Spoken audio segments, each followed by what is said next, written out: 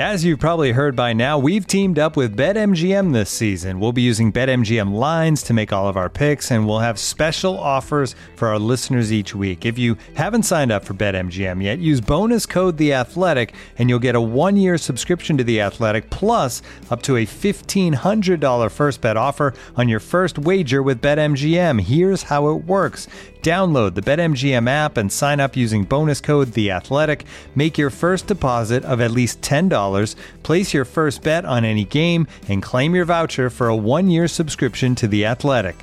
See BetMGM.com for terms. U.S. promotional offers not available in D.C., Mississippi, New York, Nevada, Ontario, or Puerto Rico. Gambling problem? Call 1-800-GAMBLER. Available in the U.S. Call 877-8-HOPE-NY or text HOPE-NY 467-369 in New York. Call 1-800-NEXT-STEP in Arizona. 1-800-327-5050 in Massachusetts. 1-800-BETS-OFF in Iowa. 1-800-270-7117 for confidential help in Michigan. 1-800-981-0023 in Puerto Rico. First bet offer for new customers only in partnership with Kansas Crossing Casino and Hotel. Don't forget, if you haven't signed up for BetMGM yet, use bonus code The Athletic, and you'll get a 1-year subscription to The Athletic, plus up to a $1,500 first bet offer on your first wager.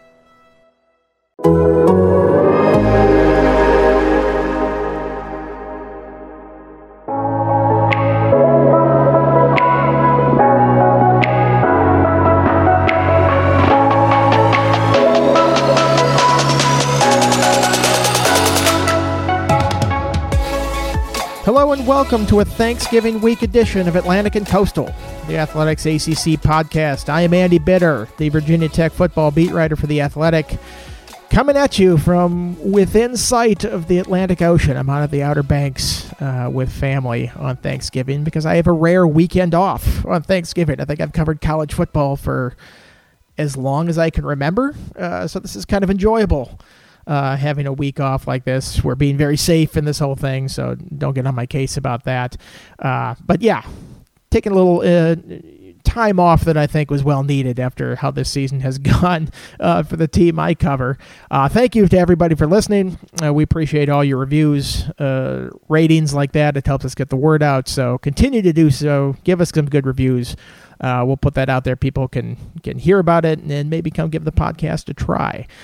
We're going to talk to Brendan Marks. Brendan is our UNC and Duke basketball writer. He also dabbles in football. Obviously, North Carolina plays a pretty big game this week against Notre Dame. We're going to start with that, but we're also going to touch on some ACC basketball because, believe it or not, the basketball season is upon us. It snuck up on us. Was all paying attention to football and everything like that, and all of a sudden basketball is starting this week. Tonight, actually, I believe. We're recording this on a Wednesday. So the games are starting. We'll see how that goes. I don't have high hopes for the season going off without a hitch, but it looks like they're going to try to do what they can there. So Brendan is going to give us all sorts of good insight on North Carolina football and sort of the ACC in general and basketball as well. Before we get to them, though, I want to talk about the initial college football playoff rankings. They came out last night. The ACC has 2 teams in the top 4, which I think everybody kind of saw coming the way this season was developing. Number 1 is Alabama, because Alabama is always number 1 when these things come out. Notre Dame, number 2, deservedly so after beating Clemson. Clemson, number 3, right behind them, and Ohio State is 4th. Ohio State has not lost like Clemson has yet, but Ohio State has also not played that many games, so that's not too surprising that it's like that. But I think when you see these rankings, there's a pretty easy way to see how the ACC could get 2 teams in the top 4 by the end of the year. Notre Dame way up there, looking good. Not too many landmines left on the season. I think it's a schedule that they can navigate pretty well and can win out in the regular season. If they do that, they get to the championship game where they're playing a team that they've already beaten. So it's possible they could, even if they lose that, a tight game, they could still get in the playoff just based on how good their win was against Clemson before. Clemson, if it wins out and wins the ACC championship, you're talking about an ACC champ with 1 loss. I think they easily get into that situation. But the 2 teams from the ACC getting in, I think, is becoming more and more real. Let's play that out. What would have to happen in order for Notre Dame and Clemson to get in? I think Clemson would have to win the ACC championship, be a 11-1 non-ACC champ. Notre Dame would also be 11-1, a non-champion in that situation. I should say Clemson was the champion there. Notre Dame would be 11-1, a non-champion. Let's look at the other teams, though. Alabama's cruising. I would expect them to win out and be in. Ohio State is probably going to get in, even with how few games that they play. I think they'll be unbeaten, looking like probably going to play Northwestern in the Big Ten title game. I think they will handle that one, and if that's the case, they're in as well. Who would be the other teams that could challenge an 11-1 non-champion Notre Dame in that case? You got Texas A&M at number 5-1. They could easily win out. They beat Florida 41-38. Florida is number 6 in these rankings, so that's a very good win. Lost to Alabama 52-24. Would not be having the opportunity to play in a title game in this scenario, so they wouldn't have that sort of final audition, so to speak, for the committee. It's kind of tough for a team like that to jump another team like Notre Dame that played in that game, if that would be its only loss. And also, Notre Dame would have a better win than Texas A&M would in that situation, having beaten one of the 4 teams in the playoff field. So I don't see Texas A&M jumping Notre Dame in that situation. Florida is 6-1 right now, ranked number 6 in the college football playoff rankings. To get in, I feel like they would have to beat Alabama in the SEC title game. If they don't, they'd have 2 losses, having already lost to Texas A&M, so that would be disqualifying at that point. If they beat Alabama in the SEC title game, then yeah, they're getting in, and then it becomes a conversation between Alabama and Notre Dame, and honestly, I probably like Alabama in that situation. I think the committee always looks a little bit more favorably on the Crimson Tide, but that would require Florida to beat Alabama, and I don't think that's happening. So that's another team that probably not going to get into the playoff, barring a pretty good victory at the end of the year. And number 7 in this whole deal is Cincinnati at 8-0. And I know the Bearcats are a very good team and a very good story, but honestly, the committee does not seem to give a lot of respect to these non-Power 5 teams. And you look at the schedule that the Bearcats play, I can kind of see why that's the case. And this year they don't have that game against the Power 5 team at the beginning of the year that you can point to and say, see, if they were in a Power 5 conference, they would be winning like this. So, I think there's a pretty good chance that you could have 2 ACC teams in this playoff at the end of the year. It's going to require Notre Dame to play Clemson tough again, but seeing how that first result happened, and Clemson gets Trevor Lawrence back, so that's going to make things more difficult. But it's not like Clemson didn't throw for yards in that first game, so I think there's a path for Notre Dame to keep that competitive. I think they could win it outright again, and then take the whole thing out of the equation. In that case, Clemson wouldn't be in the playoff, but if Clemson wins, I think Notre Dame could get in. Looking for an assist with your credit card, but can't get a hold of anyone? Luckily, with 24/7 U.S.-based live customer service from Discover, everyone has the option to talk to a real person anytime, day or night.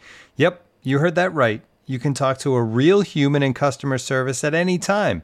Sounds like a real game changer if you ask us. Make the right call and get the service you deserve with Discover. Limitations apply. See terms at discover.com/creditcard.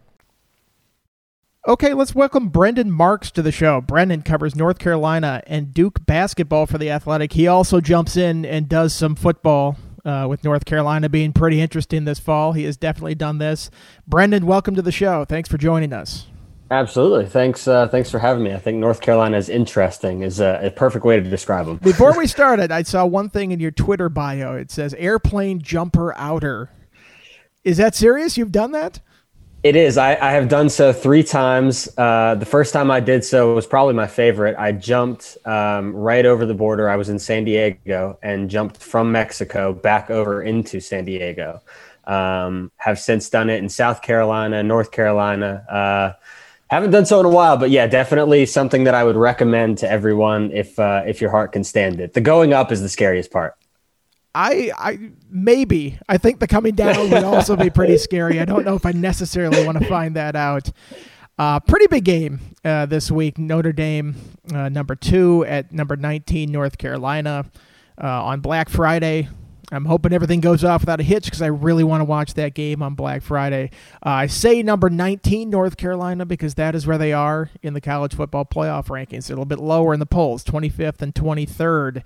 That's kind of an interesting little disparity between the two. What do you make of that? Why do you think the committee thinks a little bit more highly of the Tar Heels than the pollsters do? Yeah, I was a little bit surprised to see that discrepancy myself. I think just looking at the polls, obviously North Carolina's 2 losses are calling them bad would not be doing the quality of those losses justice. I mean, losing to Florida State at home and in such a sorry fashion. I mean, going down as badly as they did at halftime and having to sort of work their ways back. And then Virginia, a better team, but still not much. So I think the committee and the pollsters see those 2 losses and really count those as black eyes. Whereas, in the ranks, in the college football playoff rankings, you're talking about the best that this team can be. And obviously that's related to the offense. One of the best offenses of the country. I think they're 4th in the country in terms of total offense. And, when you talk about that in the spectrum of the college football playoff rankings, I think you're saying, okay, this is a team that, yes, they have these bad losses, but in terms of potential and what they could do on any given week, the ceiling is maybe a little bit higher than it would be when you factor in those 2 bad defeats. It sounds like you're telling me the ceiling is the roof with this team. Of course. You're just itching to say that there. I think you have to bring that up whenever UNC is mentioned. This is a tough team to figure out. I can't really fault the committee for wherever they put them with this because I just don't know. How can this team look so good one week and Sam Howell accounts for 571 yards and 7 touchdowns, and then yet can lose to Florida State? Like I'll even give them a pass on UVA because I think UVA is a feisty team. They had Charles Snowden at that time, was playing really well. Right. He's since been injured and is out for the year. Brennan Armstrong, I think, is better than people give him credit for. But man, Florida State, that is one to just really difficult to explain away because they look so good against Virginia Tech the previous week. I didn't pay too close attention to that game because I think I was covering another one at the same time. Is there a way to explain that, or just sort of this team's erraticness from week to week? Yeah, and you mentioned the week to week. I mean, I'd say they're erratic from half to half. I mean, there are times that, again, the Florida State game is a perfect example. They get down so dramatically in the first half. Sam Howell throws a pick 6, which, the guy throws maybe 5 interceptions all season long. So to do that against that defense, and Florida State in that game was without Terry, and obviously he is no longer with the program, but, this is not like this was the full cupboard. Jordan Tavis had just taken over as quarterback down there. So I think one thing that people forget as it relates to North Carolina is 2 years ago, this team was a joke. They were a laughingstock. With Larry Fedora, those last 2 years, they're consistently, there was no hope around the program. There was complete apathy. And I think when he sort of lost that was sort of the end of the time for Larry Fedora. So Mack Brown really had to sort of build back from scratch. And having Sam Howell sort of expedites that, and it puts UNC in the national conversation because the offense is so dynamic. It's so scintillating. Like it's impossible not to enjoy watching Sam Howell play quarterback. But at the same time, this is a team that 2 years ago was truly in the basement of the ACC. And so while Mack has sort of sped along that timeline a little bit because of how well Sam Howell's played, overall, the depth on this team just isn't there. And so there are times when they miss a gap, they miss a single play, a coverage gets blown, and everything falls apart. And unfortunately, that's something I don't see changing for, at least the next year or two. But I think that really explains a lot of the erraticness. And then at the same time, because this is a team that 2 years ago had only, 2 wins, they've never been ranked number 5 in the country when they went down to play Florida State in prime time. And I think a lot of those young guys didn't necessarily handle the moment very well. I mean, Mack Brown has said as much himself explicitly. I sort of point to those as the reasons why there's so much flip-flopping. But still, it is surprising every week that they can't put together a little bit more of a consistent effort. Yeah, it is strange. I think back to that UVA game, too. I think right before halftime, they have a chance for points, and they throw it out wide, and it's actually lateral, and then they fumble it, and then don't end up getting any points there. That plays a pretty big role in a game that ends up being a 3-point game. But on the whole, this offense is pretty good. I mean, it makes weird decisions at times, and it turns the ball over at times, but man, under Phil Longo and this air raid offense, Matt Fortuna wrote a story on it this week, leading it off with, Phil Longo is a high school coach in New Jersey, and he packs up his truck and drives out to Kentucky to learn under the, Hal Mumme and Mike Leach, whatever he can, at Kentucky, sort of in the early stages of what the air raid would become. This offense is impressive. 4th nationally in total offense, 563 yards a game. 4th in yards per play, 7.7. What impresses you most about this group? Because Howell is really good, and those receivers are really good, but those running backs are really good. Like, is there one part of it that is most impressive to you? I think, Pete Sampson and I had a story come out today. We did a little roundtable in advance of the game on Friday and sort of looking at the different storylines. And one thing that Pete pointed out that I think people probably just from a distance don't give a lot of consideration to is Sam Howell isn't built like, Trevor Lawrence. He's not built like this traditional quarterback. He's maybe 6'1" if we're being generous. That's I call myself 5'10". I'm being that generous. It's the same way. This is a guy who he's not overwhelming you with his physicality or his stature or anything like that. He just makes good decisions and plays the position the right way. And, I think that's incredibly impressive, and it's something that probably doesn't get enough notice. But if there's one part of this offense that's most surprising, you nailed it, Andy. It's the running backs. I think everyone knew Michael Carter was this dynamic sort of scat back. He's showed flashes the last couple of seasons, but Javonte Williams, my God. I mean, this guy, a former 3-star recruit, the legend or the lore, if you have it, was that coming into, the end of his senior season, he didn't have any major Division I offers. And just so happens that his team is playing the state championship game in Kenan Stadium. Larry Fedora is there, sees this guy absolutely erupt and goes, yes, I would like to sign up for some of that, please. And so now, here we are 3 years later, and Javonte Williams is in the Heisman conversation. I mean, this guy leads the nation in touchdowns by a non-quarterback. He is consistently breaking off yards. He's breaking tackles. I mean, I think there have been games this year when he has broken double-digit tackles. So I think in terms of the surprises on the offense, the ability to have a guy like that who's so well complements Sam Howell and what this offense wants to do. Defenses, after seeing Howell sort of torch them last year, they all said, okay, well, we're going to set back. We're going to keep everything in front of us. We're not going to let you beat us deep. And UNC responded by going, okay, well, we have this 230-pound running back who we're just going to absolutely destroy you with up front. And then when defenses push forward, UNC goes, thank you, we'll go over the top. So it's a really nice complementary system. And I think the fact that Javonte Williams and Michael Carter have been so good has helped Sam Howell continue the pace he set as a freshman. Yeah, I think that's the interesting part about this offense is you hear air raid and you instantly think of, the most distilled version of Mike Leach's offense where you throw it 70 times a game and that's it. I think you look at Mississippi State right now, they never run the ball. Like, never. There's no running backs involved. But Longo has developed an air raid system where it is a very physical rushing game in addition to those passing concepts. And I think that's, you got to have some kind of balance. I mean, you can see Leach, he can tear apart a really bad secondary, but if you put a capable defense out there, and they know you're passing every down, you can come up with ways to slow that down, and it has happened this year. Not a lot of teams have figured out ways to slow down the Tar Heels right now. You mentioned Howell. Is he the ACC Player of the Year at this point? I mean, I know we're conditioned to pick somebody from Clemson, but Trevor Lawrence hasn't played in every game, and he may well come back and tear it up, and then this conversation is moot. And Travis Etienne hasn't looked like himself in some spots, and when Lawrence was out, it's not like he just took over the team and was outstanding. Sam Howell has kind of been that every single week for this Tar Heels team, and he's putting up insane numbers. If you had to vote today, who would be your choice? I mean, you said it, not me, Andy. I mean, I think it's hard not to consider Sam Howell as sort of the front runner at this point. When you talk about Trevor missing a couple of games, and again, everyone knows Trevor's terrific, but the stats aren't always as eye-popping as they've been with Sam Howell. The way I think about it is this way. If you were to take Trevor Lawrence off of Clemson, well, we saw that's still a team that could potentially beat a top 5 team in Notre Dame on the road, and this is a guy's second start. If you take Travis Etienne off of Clemson, they're still going to be doing that. You take Sam Howell off North Carolina. I mean, this is maybe a 2 or 3 win team. I mean, they have great running backs, but he's the maestro, he's the ringleader. He's pulling the strings, making everything go.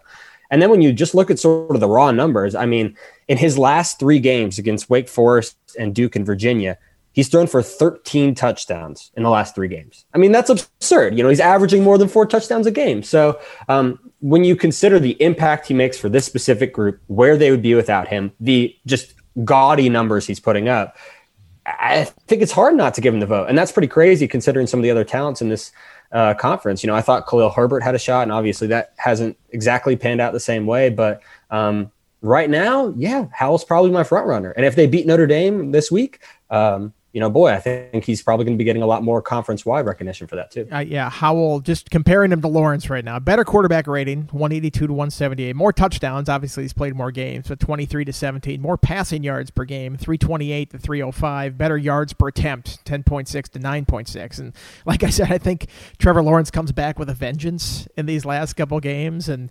I kind of pity Pitt and Virginia Tech, and if it comes to it, Florida State, oh, good gracious. Oh, my God, I would love to see that game. I don't know what he would do to Florida State at this point after the fiasco last week, but I think Lawrence could come back and still win this thing, but he won't have that, or likely won't have that, extra bump by, hey, they won the regular season, because I think Notre Dame is still going to win this thing. But right.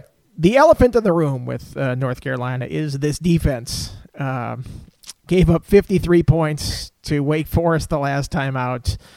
Can you win with this defense? I mean, I know the offense is outstanding and you can outscore anybody, but you got to be able to stop some people at some point, certainly going into a game like this against Notre Dame. Is this defense good enough to step up to the challenge? Questionable at best. I really have a hard time seeing, and that's the thing, you talk, this team can outscore anyone. That's great. Hang half 100. Mac Brown said we can do that. Everyone knows that. That's great. But if you're allowing 53 points, this is a team that's allowed 40 points 3 times already this year. Like you said, they just allow over 50 to a Wake Forest team. That's fine, but not, amazing or spectacular or anything. So the problem with the defense is they've had so much transition and turnover in the secondary. Before the start of the year, they had 3 guys opt out in the secondary. After the season opener, their veteran safety, Miles Woolfolk, is declared academically ineligible, so they lose him. Then their number 1 corner, Storm Duck, has a lower body injury, and he's been out for the past 5 games or so. That obviously hurts. Their starting nickel, Jaquarius Conley, he goes out and misses a game. Kyler McMichael misses time. They have constantly just been piecing together the secondary on the fly, to the point where against Wake Forest, Tony Grimes, who obviously was their 5-star sort of most high-profile recruit out of Virginia, the cornerback, he's a guy who should be a high school senior, and he was playing significant fourth quarter minutes in the game that they were trying to come back and win. So not ideal. But at the same time, there are reasons to think that things are going to be okay. And I think you look at that Wake Forest game sort of as a blueprint. This is a team that is not stopping anything in the first half. Nothing whatsoever. Can't get off the field on 3rd down. They're just letting drives stretch on 10, 7, 11 plays long. And then in the second half, they're still allowing that yardage, but really clamping down on 3rd down. Playing much more man. Jay Bateman had to get much more creative with some of his pressures, trying to get to Sam Hartman. Sam Hartman doesn't make a lot of mistakes. But they were able to get the stops that they needed. This is not a team that's going to hold anyone under, 21 points a game. Basically, if you're playing UNC, you've got a 21-point cushion. You're going to get spotted out because this defense isn't going to be able to stop you. I look at it more as in the fourth quarter when UNC is trying to inevitably make these comebacks, when Sam Howell is playing at his best. And I think there's a stat out there that Howell has thrown for more touchdowns and more yards and has been basically as efficient a passer in the fourth quarter of the last 2 seasons as anyone in the country. That's when you need the defense to be able to make stops. So one big thing I'm watching for this week just specifically is Storm Duck, like I mentioned, that number 1 corner. He's back practicing. And there's a chance he plays against Notre Dame. And if he does, that's a huge change because it allows everybody else on the depth chart to settle into a more natural role. And I think that will hopefully ease some of the transition in the secondary. But can you get enough stops? They're not going to get any, but can you get enough? Can you get 2? Can you get 3 in the fourth quarter? I think it's possible, not likely. Ian Book, I think, is going to have a pretty productive day on Friday. Storm Duck is probably a top 5 name in college football right now. I mean, it's way up there. I think of that. I just think of like a duck that's a stormtrooper from Star Wars or something like that. I mean, that's a pretty easy thought to have. First team All-American name team. Yeah. All right. This Notre Dame game. Notre Dame is a 5-point favorite. The last I looked at it, I'm surprised at that. Did you think it'd be higher? I did. I thought it'd be higher, just because, the secondary and the defense overall, they've really struggled. 5 points. I think that's giving a lot of credit to UNC's defense. When you look at the matchup of the 3 units on the field, I would say the best unit is probably Notre Dame's defense, then North Carolina's offense in a very close tie, then Notre Dame's offense, and then a chasm of a gap down to North Carolina's defense. So I am a little bit surprised it's only 5. Yeah, so I look at the Irish and I go, this is a team that can stop the run. Obviously, they shut down Clemson in that game. Probably committed a lot to it to do that because so much was open in the passing game, and I don't think maybe you can quite have that approach against a team like North Carolina that can make you pay even more possibly than what Clemson did. Ian Book is an interesting quarterback for Notre Dame. He doesn't just like wow you, but man, he's been playing well this year. Like 11 touchdowns, hasn't had an interception since the opener. He can move better than people think. He had 85 rushing yards and a touchdown against Boston College. How do you see this one playing out? Do you have a prediction? Do you have a gut feeling which way it could go? Yeah, I think Notre Dame wins, but I do think that it probably is going to be a closer, higher scoring game than you would anticipate, given Notre Dame's, how insane their defense is. You would think that they'd be able to build a little bit of a cushion, but I could see this one being, I think my prediction with Pete in our story today was like 41-38, 41-35 in that range. I mean, UNC is going to score some points. I think Notre Dame's, if there is a weakness on that defense, it's in the secondary. And so I think that between the combination of how UNC skill position players, how often they like to throw the deep ball, I think there's a chance that they hit one or two of those, especially playing at home. I mean, I wouldn't discount that as not being a factor. I think that ultimately the deciding sort of pivotal player in this game is going to be Ian Book. You saw firsthand how much this defense struggled to contain Hooker and Burmeister. They just do not respond well with mobile quarterbacks. And I'm not saying that Ian Book has to rush for 100 yards like, Jordan Travis did, but if he can avoid pressure on third down, create some plays, extend some of those drives, exhaust this defense a little bit more, and I think that he will, I could very much see that being the deciding factor in what's going to be a high-scoring game. As a casual viewer of this game, let me hope that it turns out to be 41-38, 45-38. I just want to see a high-scoring, entertaining game. I think everybody would be satisfied with that. Let's talk a little basketball. You cover hoops. This is an ACC podcast, and hoops is very important in the ACC footprint. I have to admit I'm a little rusty. I'm a little out of practice when it comes to basketball. I have not covered ACC basketball full-time since 2008. Wow. Back when I was covering Virginia for the Lynchburg News and Advance. I do have a claim to fame in ACC basketball tournament history, though. Ooh.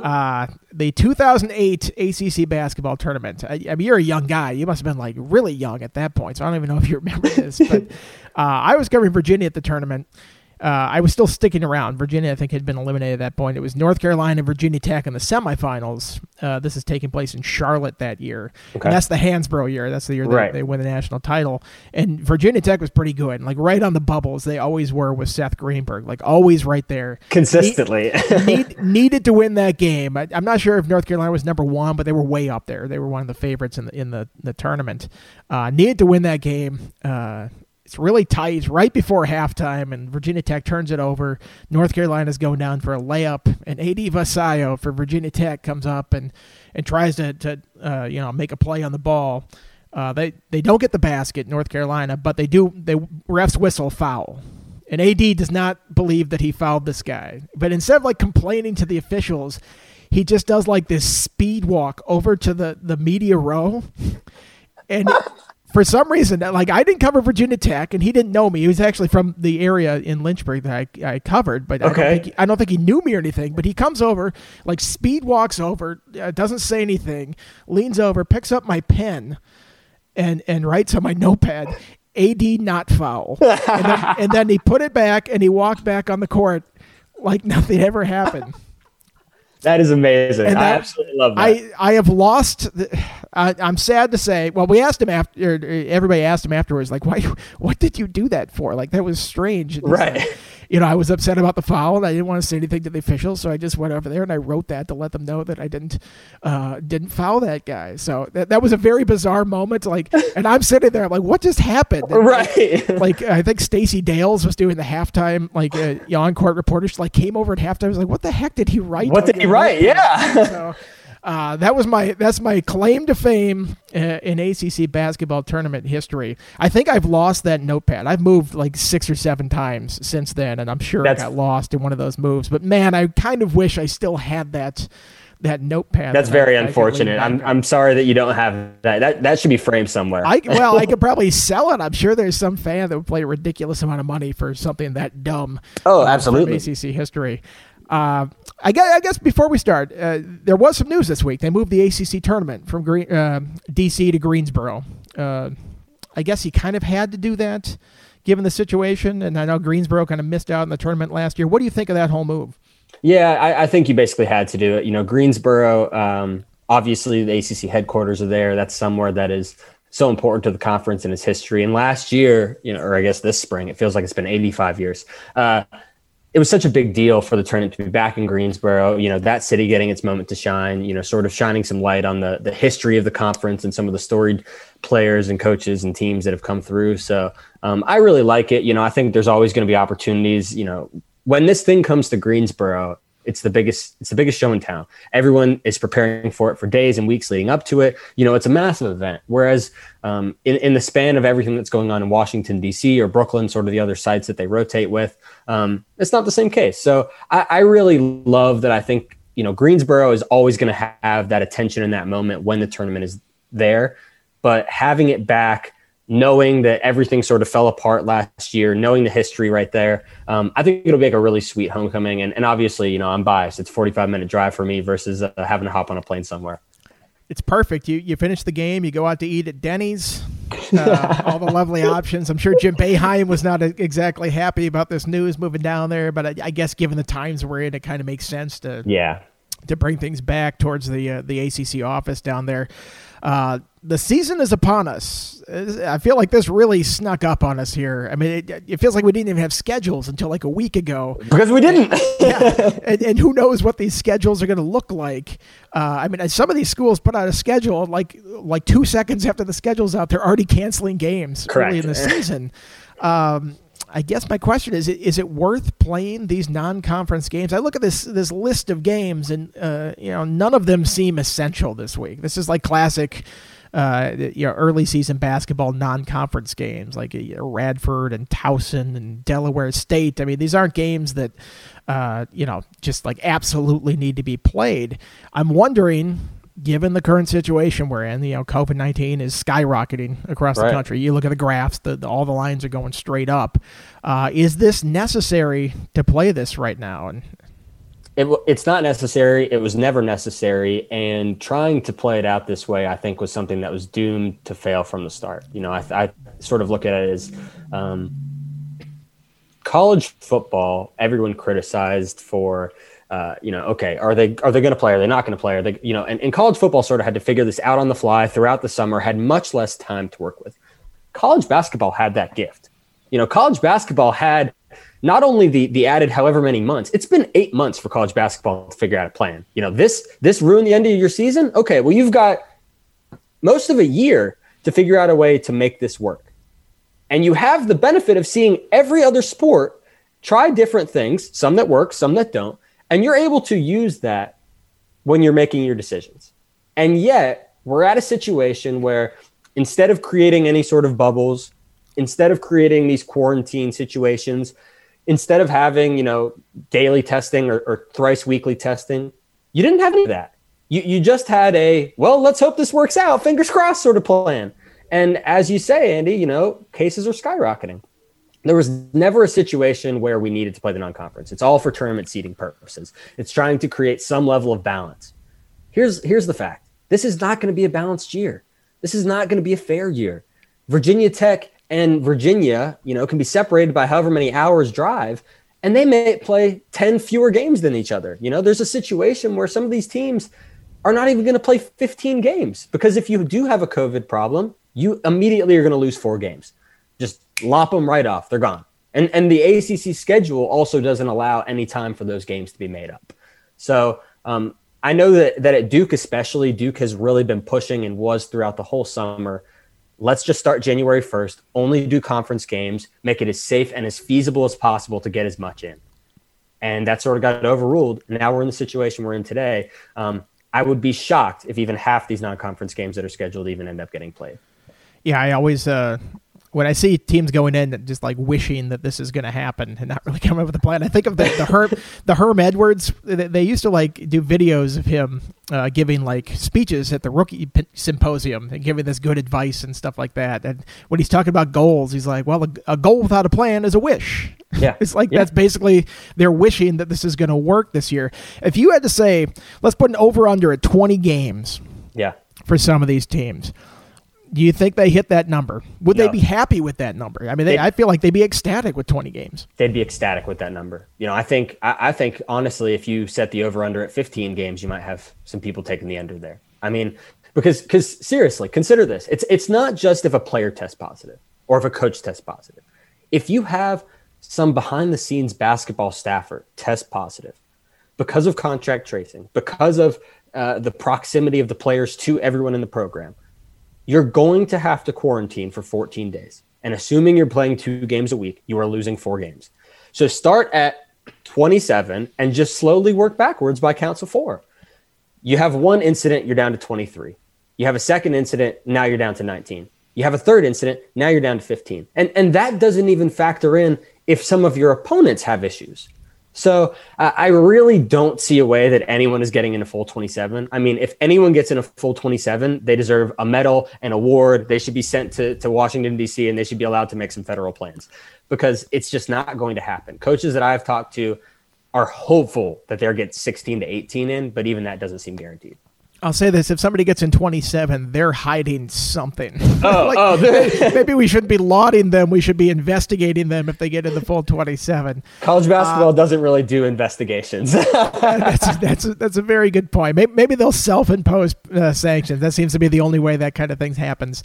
All right, let's quit bumming people out with how, little odds that the season goes off without a hitch. Let's talk about the actual games. The ACC wasn't that great last year. Does it have a chance to be better this year? It does. And I think a lot of that comes from seeing some of your quote unquote traditional powers get back to sort of the perch that they previously held. Obviously, North Carolina stands out as the number one member of the conference who so severely underperformed last year. I mean, this is a team that last year, worst in the conference. Roy Williams, the quote that is famous now is, this is the least talented team I've ever had. And it was. That team didn't have shooters, didn't have slashers. It was basically 2 or 3 guys trying to make everything happen. And everyone got hurt. It was a disaster. And that's not going to be the case. UNC brings in the second-rated recruiting class in the country, ACC preseason player of the year in Garrison Brooks. They're going to be better. You look at a team like a Syracuse that probably wasn't going to make the NCAA tournament. They lose their leading scorer in Elijah Hughes, but they bring in a really promising, transfer in Alan Griffin from Illinois. I think they have a really good chance to make the tournament. Miami was destroyed by injuries and depth issues last year. They have a chance to make the tournament. Clemson brings back Amir Sims. He's an all ACC guy. They bring in a promising freshman class. They have a chance to make the tournament. So I think overall, the sort of middle bit of the conference, those teams in the 5 through 10 range, I think a lot of those teams are going to be more competitive than they were last season. And I think because of that, the conference overall is going to be held in a higher light. And then obviously, Duke is going to do Duke. Virginia is going to be Virginia. Leonard Hamilton has a cloning lab in Florida State. He just creates, 6'9" wings. And North Carolina is going to be back to being normal North Carolina. So I think there's a chance that 7 or 8 ACC teams make the tournament this year. It'll certainly be better than it was. I don't know if it'll be the best basketball conference. There isn't like that elite one and done Zion level talent. But overall, top to bottom, I think the conference will be much stronger this year than it was a season ago. I read your preview piece that you did with Matt Gutierrez. You sort of broke it into tiers in the ACC: Virginia, Duke, North Carolina, Florida State in that top tier. Who is your pick to win it of those 4? My pick is Virginia, and I say that because one, no one, people were all in my mentions yesterday, but no one has proven that they can consistently beat Tony Bennett's pack line. He always figures out a way to dictate the pace of play, the style of play. He always turns those games, doesn't matter if he has inferior talent, into slogs. I mean, it is a mud throwing contest. So I think that when you talk about that level of suffocating defense, and then they bring in a guy like Sam Hauser, a Marquette transfer, Hauser is basically he's a better offensive version of what Mamadi Diakite was, and he was Virginia's best offensive option a year ago. So between Hauser coming in, Kihei Clark was playing incredibly well at the end of last season. I think he's a perfect fit in Tony Bennett's system, just a guy who doesn't make mistakes at the point guard position. Virginia is my pick, but again, I wouldn't be surprised if a team like Duke makes a run. They bring in the number 3 recruiting class in the country. They've got all this talent. So I would go with Virginia. I wouldn't be shocked if it was Duke. And then North Carolina and Florida State will hang around and make it interesting. Yeah, I think UVA, I went to Wisconsin, so I followed Wisconsin quite a bit. Wisconsin would always be competitive just based on the style that they play, but they could truly be special when they had somebody who could kind of stand out and score on that. And obviously that year they had Kaminsky and Sam Decker and those guys. I feel like Hauser gives Virginia that element this year, whereas maybe last year they weren't quite like that in some regards. You feel bad for Florida State that last year's team didn't get a chance to show what it could do. I mean, Leonard Hamilton builds this thing up over so many years, and he's had a lot of tournament disappointments. And last year he just put together a monster of a team. They have 2 guys going the lottery this year in the NBA. Like, man, I feel like we all just missed out not getting a chance to see that team on the biggest stage. I 100% agree, and I don't think that I'm out of line in any way in saying that they would have been one of the national championship favorites. I mean, you talk about those 2 guys in the lottery. That's not counting the multiple 7-footers they have. I mean, they roll big men off a conveyor belt. And that's not factoring in Trent Forrest, who was one of the best guards in the ACC last year. He was a veteran guy that they could depend upon. And when you combine that with Devin Vassell and with Patrick Williams, I mean, it had all the pieces. They had the uber athletic, bouncy 6th man. So I feel really bad for Leonard Hamilton because I really do think that was probably the best group he put together. They're going to be good again this year. Scotty Barnes, he's the 5-star freshman this year down there, listed as a 6'9" point guard, which, is the stuff of nightmares for Roy Williams and Coach K. But they're just not going to be as good. They don't have the overall top to bottom depth. They don't have the leadership. And it's just unfortunate, them along with all the other teams. I think about like a Dayton, obviously not in the ACC, but those are special teams that never got a chance to show what they could do. And really there's no way to go back and sort of make that up. Duke and UNC. I mean, this is your bread and butter here on these 2 teams. Duke, maybe not as much tournament success as they would like in recent years. I'm curious if that changes. And then UNC, 6-14 in the ACC last year, not a team that we're used to seeing. What's the outlook for these 2 groups? Yeah, I'll start with Duke just because you asked about them first. And I think Duke, the past couple of years, everyone has just sort of taken for granted that they've had these lottery level talents. They had the Zion, the RJ, the Jason Tatum, Brandon Ingram, Jahlil Okafor. They always had that guy. And even last year, Vernon Carey was such a monster, even though he didn't end up going in the first round of the NBA draft.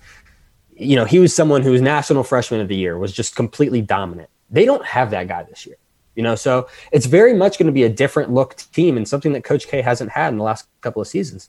They still have great talent. They're bringing back 2 5-star sophomores in Wendell Moore Jr. and Matt Hurt. They bring in, 6 awesome freshmen, 4 more 5-stars. The talent is there, but it's not that elite, oh my God, go to alpha dog sort of talent. It's going to be much more a sum of the parts rather than having one guy who sort of leads the way.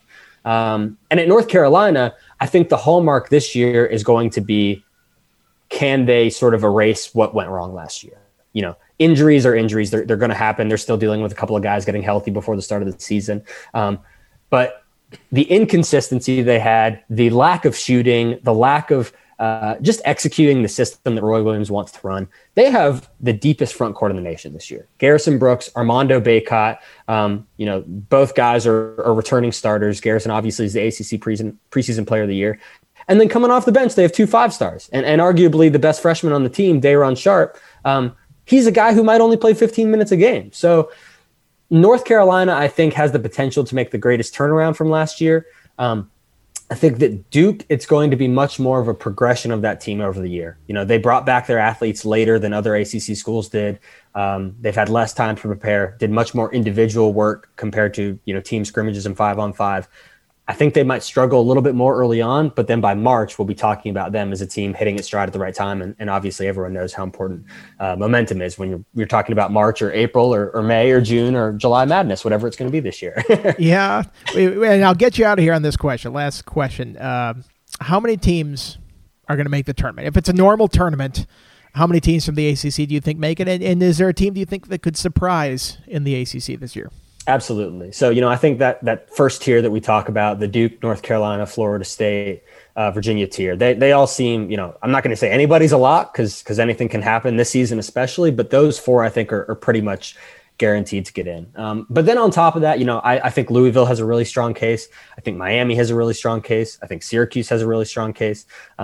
And I think that Clemson could make some noise. Miami could make some noise. I really like Georgia Tech this year. I think they have one of the best backcourts in the league. So I'll go with 8, and I'll say that in addition to that top 4, Georgia Tech, Louisville, Syracuse, and Clemson also get into the tournament. But again, that's what I was talking about. That middle tier, those guys are going to be so competitive. You just hope that they don't cannibalize each other and sort of hurt their overall chances. But and then for a sleeper team, Georgia Tech. People should look out for them.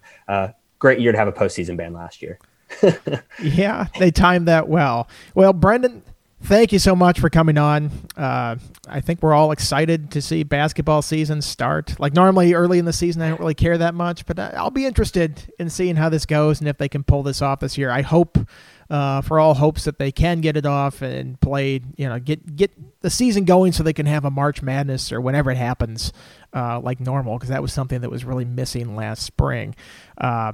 Everybody go follow Brendan on Twitter. He's at Brendan with an A, R Marks. Covers UNC and Duke. Are they going to let you into Duke games this year, or are you going to have to watch those on TV? We'll be watching on TV for the start of the year. We're hopeful that the country will get the virus under control, but again, it sounds like a little bit of a wish and less of a plan. All right. Well, hopefully they'll let you in, because I really enjoyed talking to you, and I would love for you to be able to sit courtside at some of those games and get a little more insight like that. But I'm sure you're going to get plenty from the TV copy, and I'm sure going to be talking to you quite a bit this season about basketball. Thank you so much for joining us. Absolutely. Thanks for having me, Andy. Okay, let's shift back to football now for some quick closing thoughts on this. I wanted to say something about this Clemson-Florida State situation. Boy, did that escalate quickly. For those who didn't know, Clemson traveled down to Florida State last week to play a game. The medical staffs could not agree on a path going forward. Clemson lineman, I should say, traveled with the team who tested positive after being symptomatic during the week, but testing negative. It sounds like he did not practice earlier in the week while he being symptomatic, was asymptomatic in the middle of the week, and did practice. Finally had a positive test on Friday after traveling with the team. That led to some disagreement, shall we say, about whether the game should be played. It ended up getting called that morning when the medical staffs could not disagree. Bummer of a situation that game did not get played. I feel bad that Clemson had to travel down there for that. But Dabo Swinney and the Tigers are not doing themselves any favors in the aftermath of this whole thing. Kind of going full wrestling heel turn here. Kind of calling out Florida State and saying this game was canceled, not because of COVID, but for other reasons. I'll be honest. I think Dabo needs to sit down on this one. Maybe sit this couple plays out on this one. We are in the middle of a worsening pandemic right now, and you kind of need to read the room on this whole situation. I get it that everybody's upset that a game like this got canceled. But I think if there's a question by medical staffs about the safety of the players that are in this situation, that you err on the side of caution. I know that's not a popular thing, and everybody's going to say, oh, it doesn't affect anybody in that age bracket.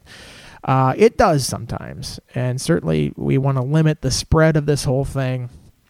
I think it's unfortunate that the situation comes down. There's a disagreement. They can't figure it out. I kind of wish the ACC had a bigger role in this whole thing, and maybe to mediate these decisions or be a third party that has a final say in this. But I don't know what you say to a school like Florida State or the doctors on one side if they say that they don't think it's safe. It's just kind of a bad situation. Like I said, I think you err on the side of caution in this. They can replay this game. December 12th is a date that's open. Now Clemson's talking big about, we shouldn't have to go down there and things like that. Andy Staples, my colleague here, was writing about that. There's kind of an interesting situation that could pop up there. If Clemson doesn't go to Florida State, say they reschedule that game on December 12th and Clemson gets in a huff and says they're not going to travel back down there to play that. And then Notre Dame is scheduled to play Wake Forest that same week. right before the ACC championship game, where it's presumed that those two teams will be playing. If I'm Notre Dame, I'm like, well, why do I have to play the week before this ACC title game when this other team has a de facto bye and can rest up and prepare for it? So this whole thing is a bit of a mess. I think it could have been avoided if the ACC had taken maybe a bigger role in mediating this whole thing and not leaving it completely up to the schools. Second point here, want to talk a little bit about this Virginia Tech situation. It is getting uglier in Hokie land here. Justin Fuente has lost a good share of the fan base. There's a lot of noise about whether he's lost some of the players as well. I think this is an interesting week to watch in terms of opt-outs or things like that. We spoke to him earlier this week. Has said it's nothing more unusual than normal all season. We'll see about that. This is a Thanksgiving weekend where a lot of players are going to be going home. I'll be curious to see if some of those players want to come back because, like a lot of schools, Virginia Tech is going to remote learning after the Thanksgiving holiday. A lot of people just aren't coming back to school. And I think in a season that's gone south for them, the Hokies are now 4-5 now, 4-4 in the ACC. Have lost 3 straight, 4 of the last 5. A couple heartbreakers in there to Liberty in Miami. Just a complete blowout last week at Pitt by 33 to a Pitt team that was missing 16 players, including 7 starters. I think a lot of players will look at that and go, what am I playing for in these final 2 games? They got Clemson coming up. That's going to be a tough one. And they close with UVA. Not exactly an easy game right now. I think it has a lot of people in Virginia Tech talking about that buyout with Justin Fuente. It's $12.5 million now. It drops to $10 million on December 15th. That is a very big move to make for a school that's going to have $30 million revenue shortfall at least. It was 45 to $50 million was the estimate from Athletic Director Whit Babcock earlier in the year. Seems like they've done some things to lower that amount a little bit, but that is a big financial bite to take in the middle of a pandemic like that. I don't quite know if they do it yet. This is a weird time to be hiring a football coach. But on the flip side is, what are you delaying the inevitable? If this thing goes on another year and things don't improve and you find yourself in the same situation with the same buyout a year from now, have you set the program back by waiting that long? So I'm not quite sure how this thing plays out. I don't think it's going to go well for the Hokies against Clemson because it doesn't go well for a lot of ACC teams against Clemson. That would put them at 4-6, and then you play Virginia at the end of the year. And, if you lose that one, that's 2 straight losses to the Cavaliers for a school that does not take losing to UVA lightly. That'd be a 4-7 season for a school that does not take finishing sub 500 lightly. I'm not sure what the bowl situation would be then because everybody's eligible and, the record doesn't really matter. But, man, if you're talking about extending that bowl streak that they love so much, doing so with a 4-7 record, kind of seems like cheating to get there. It seems like you're cutting some corners to get there. I don't know how much of a source of pride that would continue to be. So it's an ugly situation. This is a pandemic. And I think you can forgive a little bit of things, but, one thing that football fans don't like is losing. And Virginia Tech is losing right now at a clip that it's not used to losing at. And you wonder if at a certain point the donors hit a tipping point there and Fuente is cooked. I'm not sure yet, but it's something to watch the rest of the season. Lastly, I just want to run through the ACC slate real quick here.